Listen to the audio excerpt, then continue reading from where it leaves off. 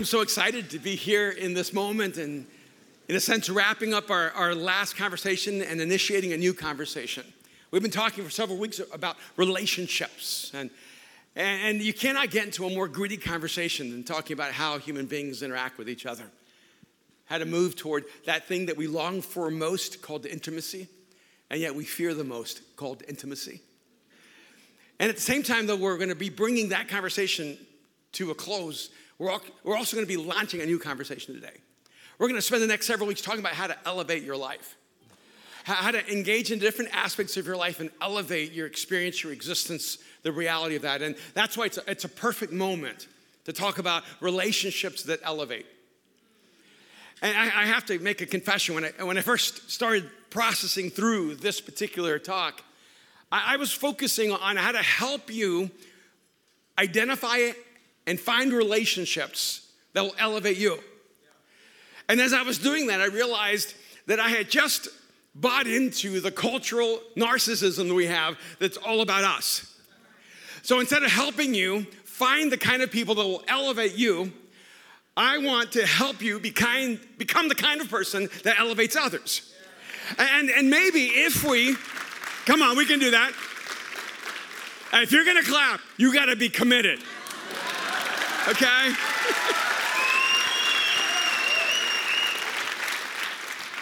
Because so oftentimes everything we focus on is about how to get more for us, which is the irony of relationships. If you spend all of our time asking the question, how can I find that right person for me? How can I find what I need? How can I get what I want? You're still missing the entire point of life. That it isn't about you, it's about how you can invest in others, how you can be a gift to others. And the core of relationships is that you finally understand that the healthiest and most profound relationships you'll ever have are the ones where you care more about that person than you care about yourself. There's one particular passage in the scriptures that seems to only be read at weddings, which is too late.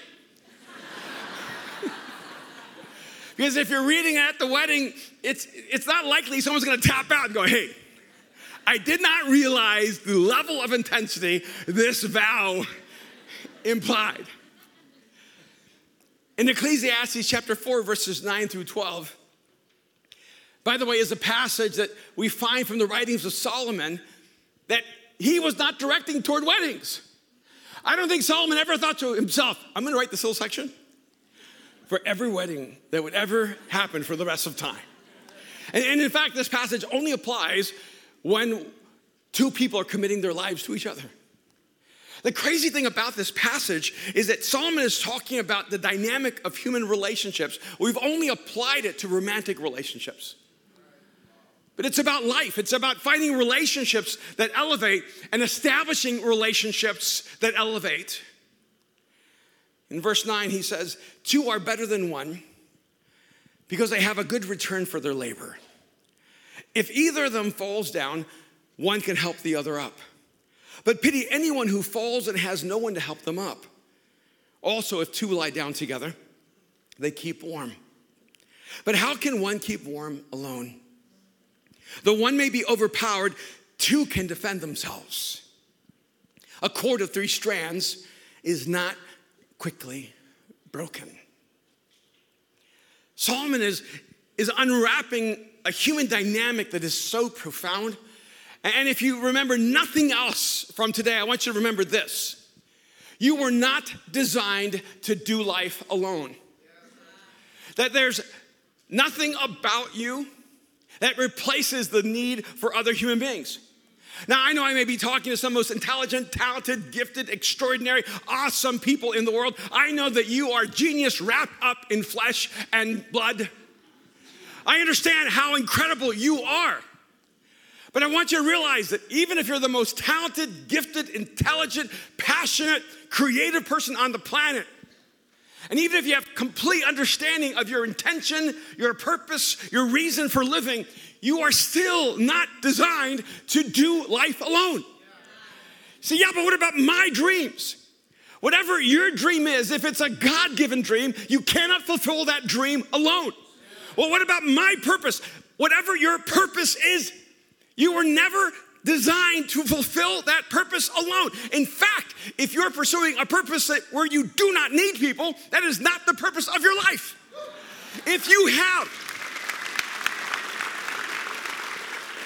have a dream where people simply become tools to be used to accomplish your outcome, that is not the dream that God has for your life. You can know when you're finally stepping into what you're created to do. You can know you finally found your dream. You can know you finally stepped into your intention when you wake up in the morning and go, help! Because once you know you need help, you understand you need people. And by the way, yeah, but what about God? You need God. But the way that God meets our needs is through people. And I think a lot of us want to use God as our loophole to isolate ourselves from others. All I need is God. It sounds so spiritual, doesn't it? All I need is God. And I want you to know something. If you think all you need is God, you do not understand how God has created you. Because God has created you, and he created me to need each other. So the moment you know you need God, you realize how much you need people. So we need to find those relationships that elevate us, and we need to become the kind of people that whenever someone's in relationship to us, we elevate them. Two are better than one. There it is. There's the basic assumption for life. Two are better than one. This is not addition. This is not even multiplication. This is exponential. Two are better than one because they have a good return for their labor. I love how utilitarian Solomon begins. Saying, look, two are better than one because you get more done. Right, so if you're not very romantic, like, I don't know, I don't need people, I don't believe in love, and look, he's saying, look, you need to make sure you're someone who makes others better. That's what he's actually saying. Two are better than one because they have a good return for their labor. Anybody think to yourself, not all the time? Come on, let's be honest. Sometimes one is better than two. If it's the wrong two. In fact, years ago, I went on this leadership retreat in the business environment, and they had us all do this experiential learning model called Black Bear.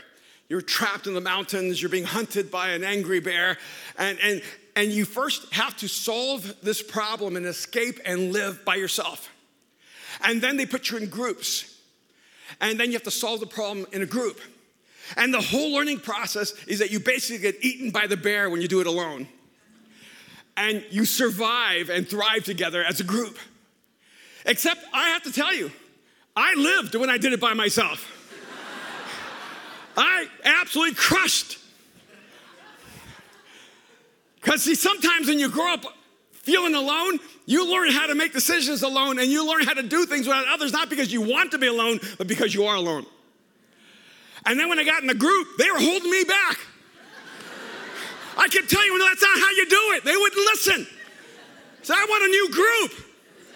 My group pulled me down. And so they went around and they did the numerical assessments. Every group had the exact relationship. The individual failed, the group succeeded. I raised my hand and said, I've learned one thing, I don't need people. And I'm just kidding.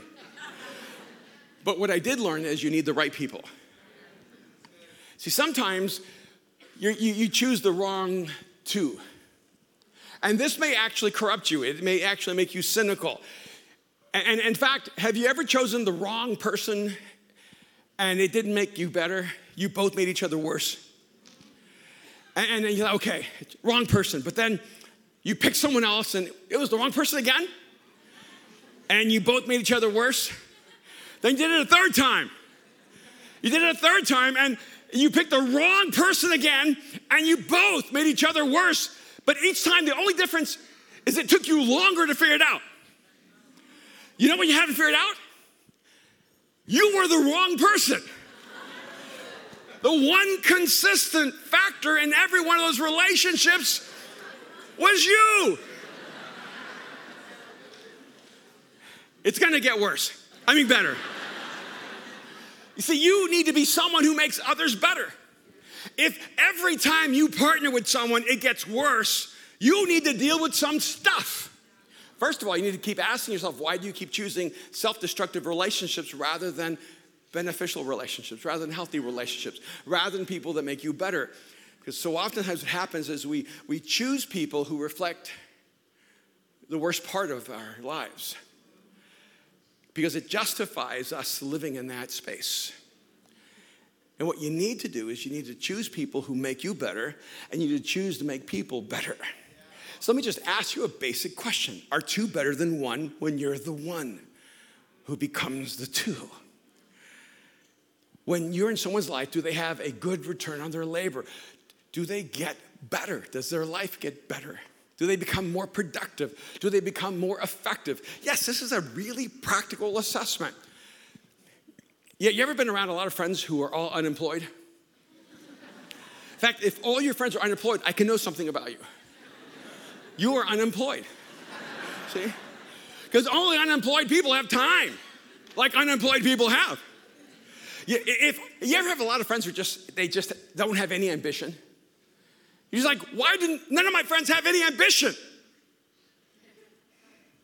You're going to need to look into your relational mirror. Because if all your friends have no ambition, you know why they like you?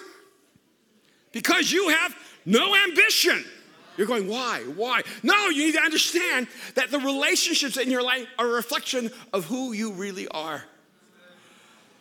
So if you have intention, if you have mission, if you have purpose, if you're trying to do something that matters in the world, you begin to surround yourself with people, not who have it all together, not with people who have already arrived.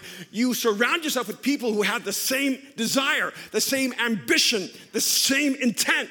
You may all be just trying to work it out, but you're trying to work it out together, because when you get together, you have a better return for your labor.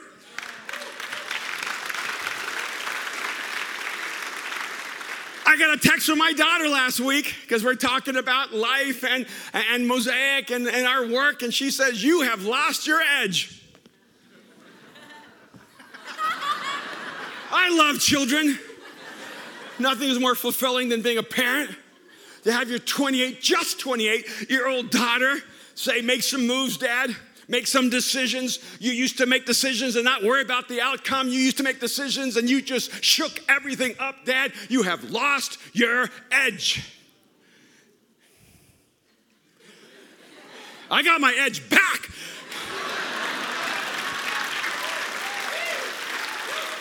Because when you have a relationship with someone who will not allow you to be your lesser self, it keeps pulling you up.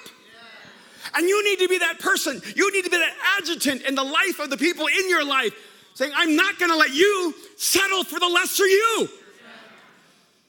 You need to be someone who makes others better. Two are better than one because they have a good return for their labor.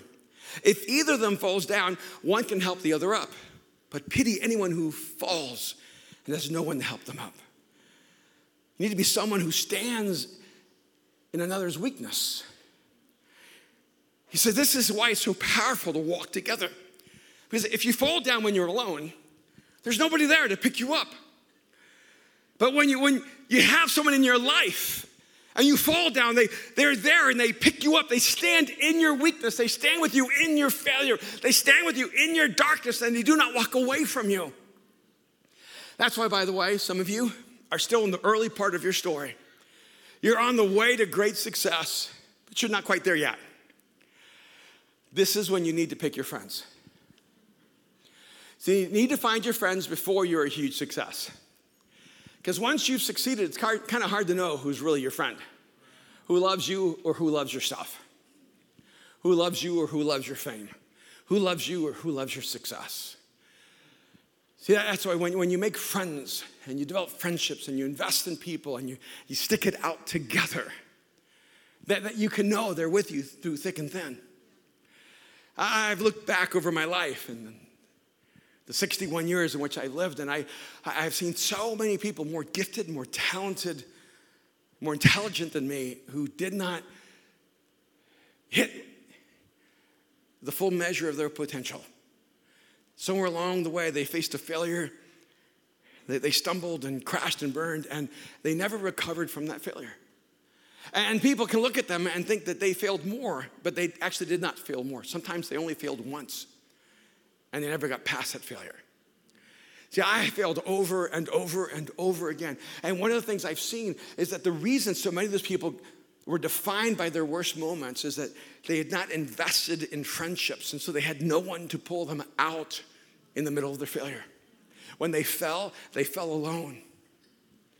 And I can tell you in my life, the reason I'm standing here today, and the reason I'm not defined by my worst moments and all my failures, is that I had people in my life who just refused to leave me there. And you need to have people in your life who are not just with you because you're getting it done, because you have accomplished something, because you're someone. You need people in your life who know you're gonna fall, and they're gonna be there with you when you fall. And you know how you can know they're gonna be with you when you fall? Because you are with them when they fall.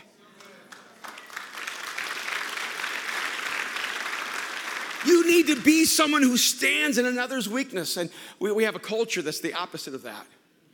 We have a culture where we love catching people in their weakness. We love defining people by their weakness. We love dredging up all their weaknesses from the past and proving they've not changed. We have become a culture, instead of pursuing greatness, we despise greatness. Instead of believing that we can accomplish something, that we can be successful, we despise accomplishment and we despise success. And we come to a conclusion that anyone who accomplishes any kind of dream, there must be something so wrong with them. Because it's the only way we can explain that someone became more successful than us, is we put them in a darker light than us. And so when they fail, we celebrate. Do you celebrate when people fail? Does it just make you feel good inside when someone else messes up, when someone else falls? It may be more revealing of who we are than of who they are. We need to be someone who stands in another person's failure. We stand in their weakness and we become their strength in that moment. If either of them falls down, one can help the other up. But pity anyone who falls and has no one to help them. My heart breaks for you if you're doing this life alone. If you don't have anyone who's going to stick with you when you fail, when you mess up, when you blow it. You need to have some people in your life. Don't worry about what everyone out there says.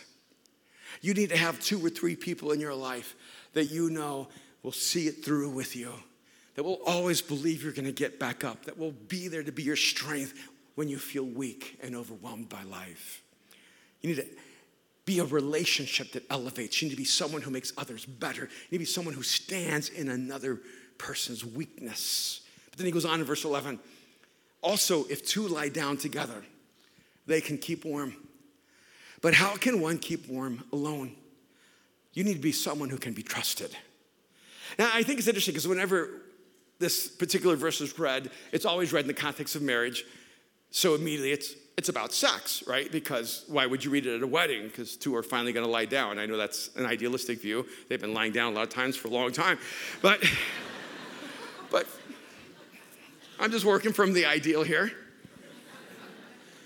But he's not talking about that. He's actually talking about surviving the cold nights that are both filled with the potential to die of a frostbite and to be eaten by a predator. He's living in a different world. And I started thinking about the odd relationship of being married to one person, Kim McManus, for 36 years and sleeping together.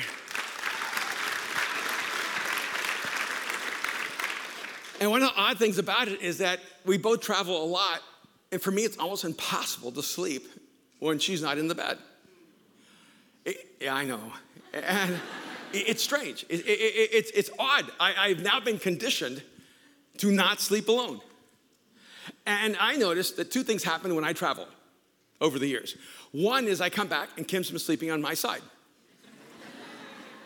which I'm not really crazy about. And because we have one of those beds that forms to your body, and I'm like, now it's reformed. It's shorter.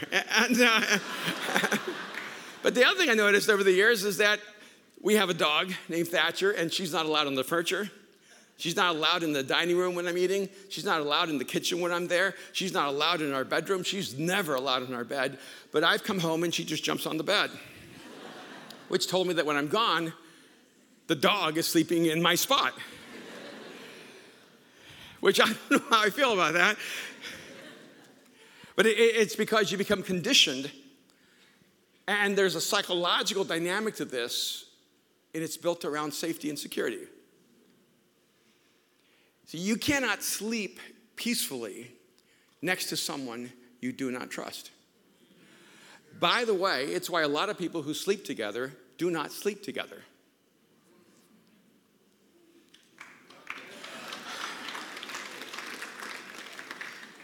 It's because you want that person to give you pleasure, but you don't really trust that person to give you peace.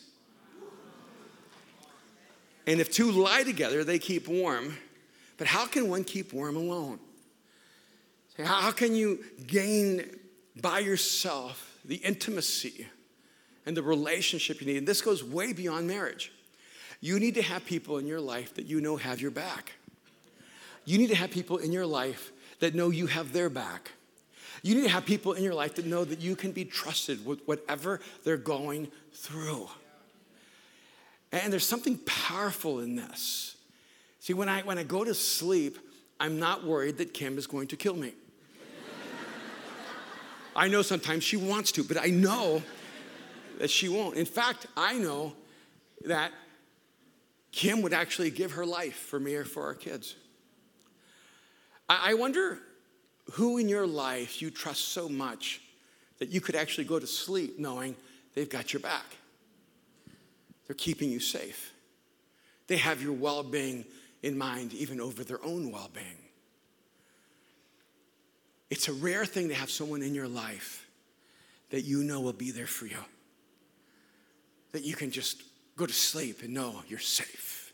I think every human being needs to have a place where they feel safe.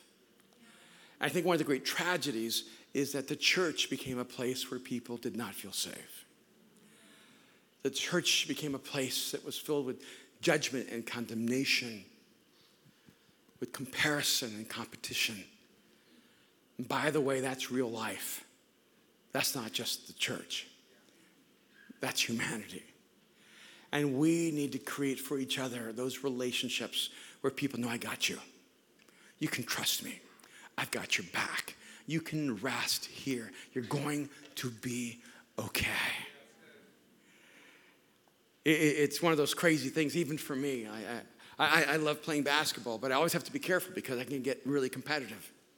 And I know that if I'm playing with the wrong people, that someone could take my worst moment and just make that who I am. I know. I'm just saying. There are moments I might get upset because I've been fouled unfairly by Jamar Brown King or held. See, Joe Smith. Joe is a holder. See? Joe he grabs your clothes and holds it the entire time. I'm not doing anything, bro. I'm not doing anything. Yeah, I know. I know you're a spiritual leader, but you're a cheater. And then my son's like, Dad, you're elbowing me. And I'm going, you're getting too close. My elbow needs space. and we've had moments. We've had heated moments because we go hard. And I see two pastors going at it. One with a layup, the other one with the rejection. And they go flying into the ground and damage is done and people are injured and people are hurt and people lose their tempers in a moment. And you have to have the right 10 people because they got to be for you and go, it's okay. It's okay. We got each other. And all you hear are the funny and good stories because we protect each other. See, and you have to have people you know can be trusted with your life. And you have to be one of those people that can be trusted. All right, are you here and the moment you hear something about someone, you just love telling it? Come on. I think there's some of you just love juicy gossip. And the most dangerous thing in the world is for someone to come and say, hey, I need to share something with you. But it's confidential. See, the fact that I have to say that is a problem. See, when someone shares with you their fears or their brokenness, when someone shares with you a pattern of addiction or an area of darkness in their life, they're not sharing with you so that you can tell other people.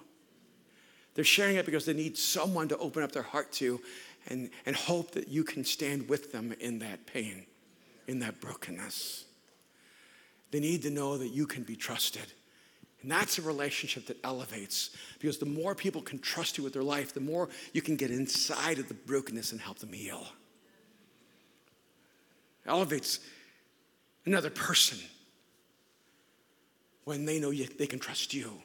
And it elevates you when you know you can be trusted. Then he says, though one may be overpowered, two can defend themselves. Relationships that elevate happen when you're someone who makes others better, when you stand in someone else's weakness, when you're someone who can be trusted, but also when you're someone who makes others stronger. I've noticed this in a relationship. There's this new kind of terminology that says that we're codependent. Have you heard that language? So you can live in a codependent relationship where the other person has the visible addiction, the visible brokenness, the visible issue, but you're actually codependent because you need that person to be broken. You need that person to be addicted. You need to be careful because you may actually choose people who simply exacerbate your codependency, your need to be in a broken relationship. And a part of the reason we choose broken relationships is that we want someone that we don't feel is better than us. And so when you pick someone who's broken, you're actually creating a benchmark in your life of your own brokenness. And you need to be careful that you're not living in continuous codependent relationships. Now, one of the ways you can know that you're in a codependent relationship is that that person's making you weaker and you're not making them stronger. Yeah. And a part of elevating other people in relationships is that you make them stronger. Now, here's the difficult thing. See, we're in this community and there's supposed to be wisdom here. Let me tell you something that happens often, more often than it should ever happen. Someone comes with a real issue in their life and they come and get counsel. And someone tells them the truth.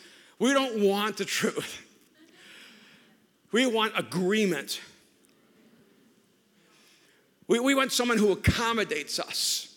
We want someone who comforts us. We want therapy, not healing. And what we need to be careful of is that what happens is someone comes and tells us the truth and we don't like the truth. You say, that's not me. I love the truth. Let me tell you how you can know if you love the truth. When someone tells you the truth, do you immediately go to someone else to get a second opinion? So the moment you go to someone else to get that second opinion, it lets you know you actually don't like the truth. And then when that second opinion, has this ever happened to you? The second opinion tells you the same thing the first opinion gave you, and you think to yourself, they're just working together. They're out to get me. And so you get a third opinion. And here's what you do. You go to the wisest person you know to get an opinion. And when you don't like it, you go to the next wisest person. And if you don't like it, you go to the next wisest person and you don't like it. And then you go to the dumbest person you know. To the most foolish person you know. To the most self-destructive person you know. And you go, you know what they said to me? And you act like their input was judgment on your life when you went to them and asked them for input. But you didn't like the input, so you felt it was judgmental. No, it was mental. It was not judgmental. It was a mind with judgment. And if you're not making people stronger, you become a part of the problem. Because it's so much, this is how people create unhealthy coalitions. Unhealthy coalitions happen when people begin to live at a level of mutual stupidity. When they decide we all agree with each other and we don't like the input, we don't like the insight, we don't like the light that's brought on our darkness. So we're going to work together to affirm each other in our brokenness. And it looks like love and it looks like compassion. It looks like understanding. But the truth is, people gravitate to people who do not make them stronger when they're afraid to leave their weakness and move to strength. I would rather you remember me as a person who refused to leave you in your weakness and called you to your strength than a person who just allowed you to live in your weakness. I don't like getting called out, do you? I mean, I don't appreciate it. I appreciate it more when it's in private. I don't like being called out in front of other people. I don't like being called out sort of randomly. I'd rather have it someone who loves me and that I know is loyal and that someone's invested in my life. But let's just be really truthful about this. Sometimes your worst critics can tell you the most important truth. And even if they're not for your good, you can still use their bad intention for your good. And so even if you don't like someone and they critique you, you need to step back and ask yourself, well, is this true? Or is there a root of truth here? Is there something that I need to look at in my life that will make me stronger? Here's the wonderful thing about it. Even someone who doesn't want you to get better, when they speak into your life criticism and critique, they're actually doing you a favor, because if you choose to get better, they've actually made you better. You go, hey, thank you. And thank you for saying that publicly about me. Thank you for humiliating me about that. Thank you, even though I was aware I wasn't ready to change, but the fact that you said something instigated in me, it motivated me to get better. See, the best thing is when you have friends who make you stronger. The best thing is when you have people in your life that speak into your life and you listen to them as they speak truth to you. But it's also so important for you to love them more than you love being loved by them.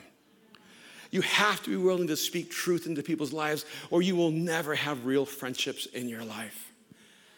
You have to be willing to risk those relationships. That doesn't mean that you need to be a wrecking ball and just not care and just say the most harsh and brutal things. It means you need to speak things in love, and the goal is not for you to say them. The goal is for the other person to be able to hear them. And a part of the power of relationships, it says, though one may be overpowered, two can defend themselves. See, what you need to be asking yourself is, am I fighting for this person or fighting with them? Am I fighting for them or fighting against them? When you're fighting for someone, you are a part of their defense. You're making them stronger.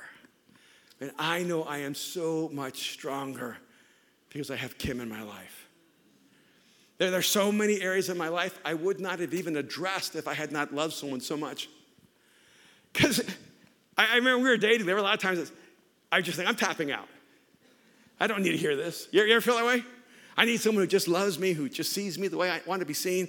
I need someone who only sees the good in me, but Kim was never like that. She always saw the weaknesses in me. She did.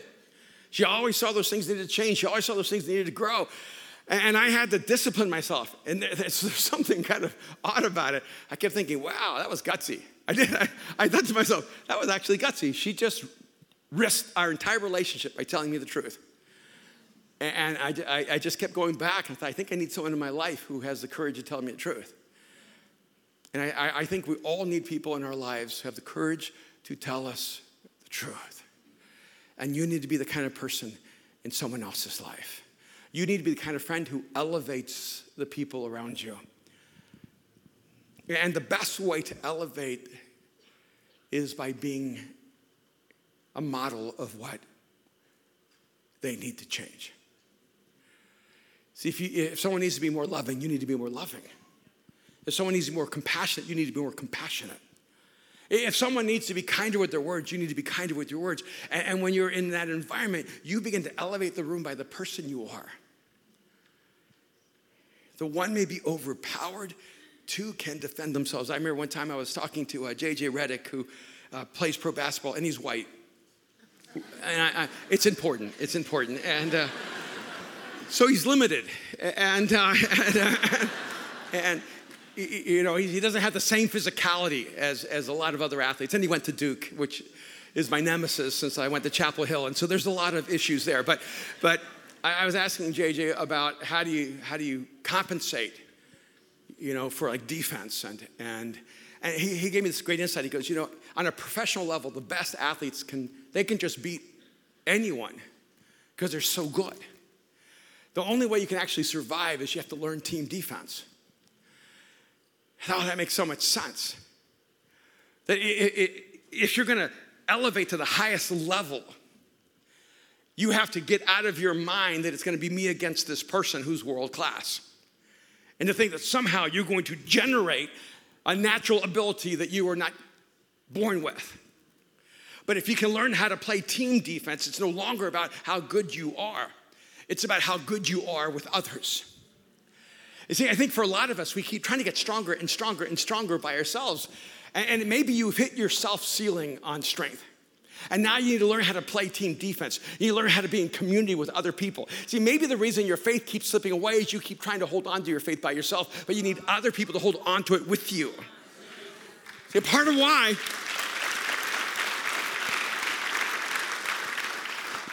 we have to do this together is because you cannot do it alone. So maybe it's time to be the strength for other people and to realize that someone else's faith may not be as strong as yours. And if you're just focusing on your faith, what are you doing to the people who need you? You need to be someone who makes others stronger and encourage and humility. You need to make them stronger in their faith and make them stronger in their belief that their life can matter. And look at your friends and go, where can I step in and be strength to them? And just one last thought. The last part of verse 12, Solomon says, a cord of 3 strands is not quickly broken. Which is sort of an odd add-in because the whole time he's talking about 2 and 1 and 2 and 1, 2 and 1 and 2 and 1. And he has this rhythm of 2 is better than 1 and 2 is better than 1 and 2 is better than 1 and 2 is better than 1. Then he says, oh, by the way, 3. And he doesn't bring in a third person. So many times when people read this, they interject that Solomon must have been talking about when 2 people come together in relationship to the God who created them. And the application that I see over and over again is that when 2 people walk together, commit their lives to each other, and live in relationship with each other, and commit to elevate each other to the highest level of living. But when they not only bind their lives together, but then they wrap their lives around a relationship to Jesus, it makes them unstoppable. And I wonder how many of us here have people in our lives where we're walking together, but Jesus is in the center of that relationship. And let me tell you, this is what has allowed Kim and I to be married for 36 years. See, Kim and I are married, but there's always a third person in our relationship, and his name is Jesus. And so a lot of things could have torn Kim and I apart. But we're not just 2 strands wrapped up in one another. We are 3 strands. You just can't see the third strand. His name is Jesus. And I can tell you that we have a 31-year-old son and a 28-year-old daughter, and parenting is tough. But what happens is that, see, when Kim's in relationship to Mariah, or Kim's in relationship to Aaron, or I'm in a relationship to Aaron, or in relationship to Mariah, it's not just 2 people. It's not just me and Mariah. It's me and Mariah wrapped up in Jesus, and me and Aaron wrapped up in Jesus, and Kim and Mariah wrapped up, stranded together in Jesus, and Kim and Aaron wrapped up in Jesus. I can tell you, if Jesus had not been wrapping us together, we would have been broken a long time ago. And I can tell you without any exaggeration, our relationships would have not survived if it had not been for Jesus in our lives. I don't know how some of you do it without Jesus. I don't know why you're surprised that you feel like a broken strand. I don't know how 2 people can make it if they don't wrap themselves up in the one who loves them. And there's some of you here right now, and the strand you need to add to your life is Jesus. You need to realize that you were not designed to do life alone. But when you try to wind your life up with another human being and Jesus isn't in the center, it just becomes so difficult because you don't have that unifying cord. And what God wants to do is he wants to reestablish relationships at the core of our life. And he wants love to be the driving motive of everything you do. But it all begins with Jesus. It begins by realizing that God stepped into human history and gave his life for you. That his name is Jesus, that he took on flesh and blood and walked among us, lived a sinless and beautiful life, and that he gave his life on a cross so that we could live. And he calls us to a relationship with him. And when we come to him, he binds our lives together and he teaches us how to live in relationship to one another. And maybe you're here today and it's time to cross the line of faith and put your life in the hands of Jesus. I want you to just look at me just for a moment. You may be here right now and you've had a lot of questions about God. Maybe you've thought about trusting your life to Jesus, but you never have. And you've been close, but you've never crossed that line of faith. And I want to invite you right now in this moment to choose Jesus, to receive his forgiveness, to receive his freedom, to receive the life that only he can put inside of you. And I want to lead you in a simple prayer in just a moment where you can give your life to Jesus so that he can put his life in you. So I want you right now just to bow your heads, and I want every campus pastor to come to the front. With your heads bowed and your eyes closed.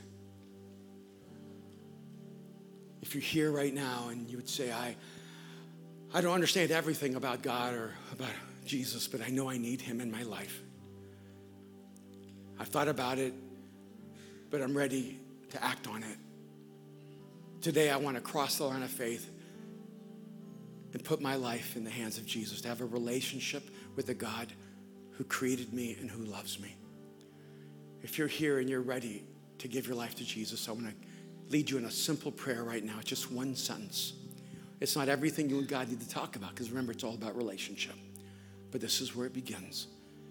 If you know you need Jesus and this is your moment, would you pray with me right now? Jesus, I give you my life. Jesus, I give you my life. Just tell him right now. Jesus, I give you my life. Jesus, I give you my life. If this is your prayer, I want to pray for you. If this is your prayer, I want you to let me know that I want you to take a huge risk right now. And by the way, every relationship requires risk. Love demands courage. And if you're here and you just whispered this prayer, Jesus, I give you my life, I want to pray for you, but I want to see you. I want you to acknowledge this moment you just crossed the line of faith and gave your life to Jesus. If you just pray this prayer, would you just hold up your hand right now and let me see you right now? Beautiful, beautiful. Anyone else? Wow. All around the room. Anyone else? Jesus, I give you my life. Anyone else right now? Jesus, I give you my life. Beautiful. Anyone else? Jesus, I give you my life. So good. Father, I thank you for the women and men who in this moment have opened up their lives to you. I pray, God, even as they cross the line of faith and trust you with everything, that right now, God, you would just wrap them up in your love and let them know they belong to you. This is the beginning of new things. I pray, God, that you would be that relationship that elevates for them. That they would know that you're never going to leave them the same. You receive them as they are, but you will not leave them the same as they came. I pray, God, that even now you would begin to give them greater faith and greater hope. You'd fill them with great courage, God, that you would begin to birth in them great dreams and aspirations. And I pray, God, that they would become the ingredients in every relationship that elevates everyone around them. We thank you, Jesus, and we pray in your name. Amen. Can we just thank God for everyone who's just responded to him right now? So good. So good. One of the beautiful things about life is that life is best lived together. And what we're experiencing together here is community. But it's just the beginning of community, just the surface of community. There's so many ways to get involved, so many ways to go deeper. And I just want to encourage you to not just be a body that shows up, to take the effort, to go to the next step, to get involved, to begin to serve. There's some of you here, God wants to do so much more in your life than you could ever imagine. But you got to take a few steps that are fueled by faith and by courage. And you have to decide to serve others and not simply to be served. So I just want to encourage you over the next few weeks. One, show up every single week. One of the things that you can do to elevate is to get here week after week after week. We're going to take really careful attention to the messages. We're going to focus on how to help you elevate your life in every arena. So I'm going to encourage you to be here, to invite your friends. Don't do this alone. If your faith is fragile, go tell your friends who don't believe in God that you're actually trying to follow God. It will change everything. They'll mock you and ridicule you and have a great time, and it will inspire you. See, I think you need to put yourself out there. You need to let people know, I'm actually pursuing a relationship with Jesus. I'm actually trying to live a life of faith. I don't care how new you are at it. Take a risk. Take a risk and see if it doesn't elevate your life. You may find you have friends going, I've been thinking about that too, because I'm sort of tired of existing. I'd like to live. You may be surprised how many people have the same hunger, the same longing, the same desire that you have, but you've been afraid to let them know. So we're going to sing one more song. I want to encourage you to get connected, to get involved, and to not allow yourself to be satisfied with the status quo. There's so much more for you. Let's all stand together. And even as you stand, I want you to decide, I'm going to elevate, I'm going to elevate, I'm going to elevate, I'm going to elevate. See you next week. Thank you so much for joining us on the Mosaic Podcast. I want to encourage you to take the message you've just received, allow it to go deeply into your soul, to allow Jesus to do the deep work that only He can do. And I also want to encourage you to be a part of what we're doing here at Mosaic, to go to the Mosaic app and to become a part of the Mosaic Foundation, to become a regular giver and investor in bringing this message across the world. I want to thank you so much for being here with us. God bless you.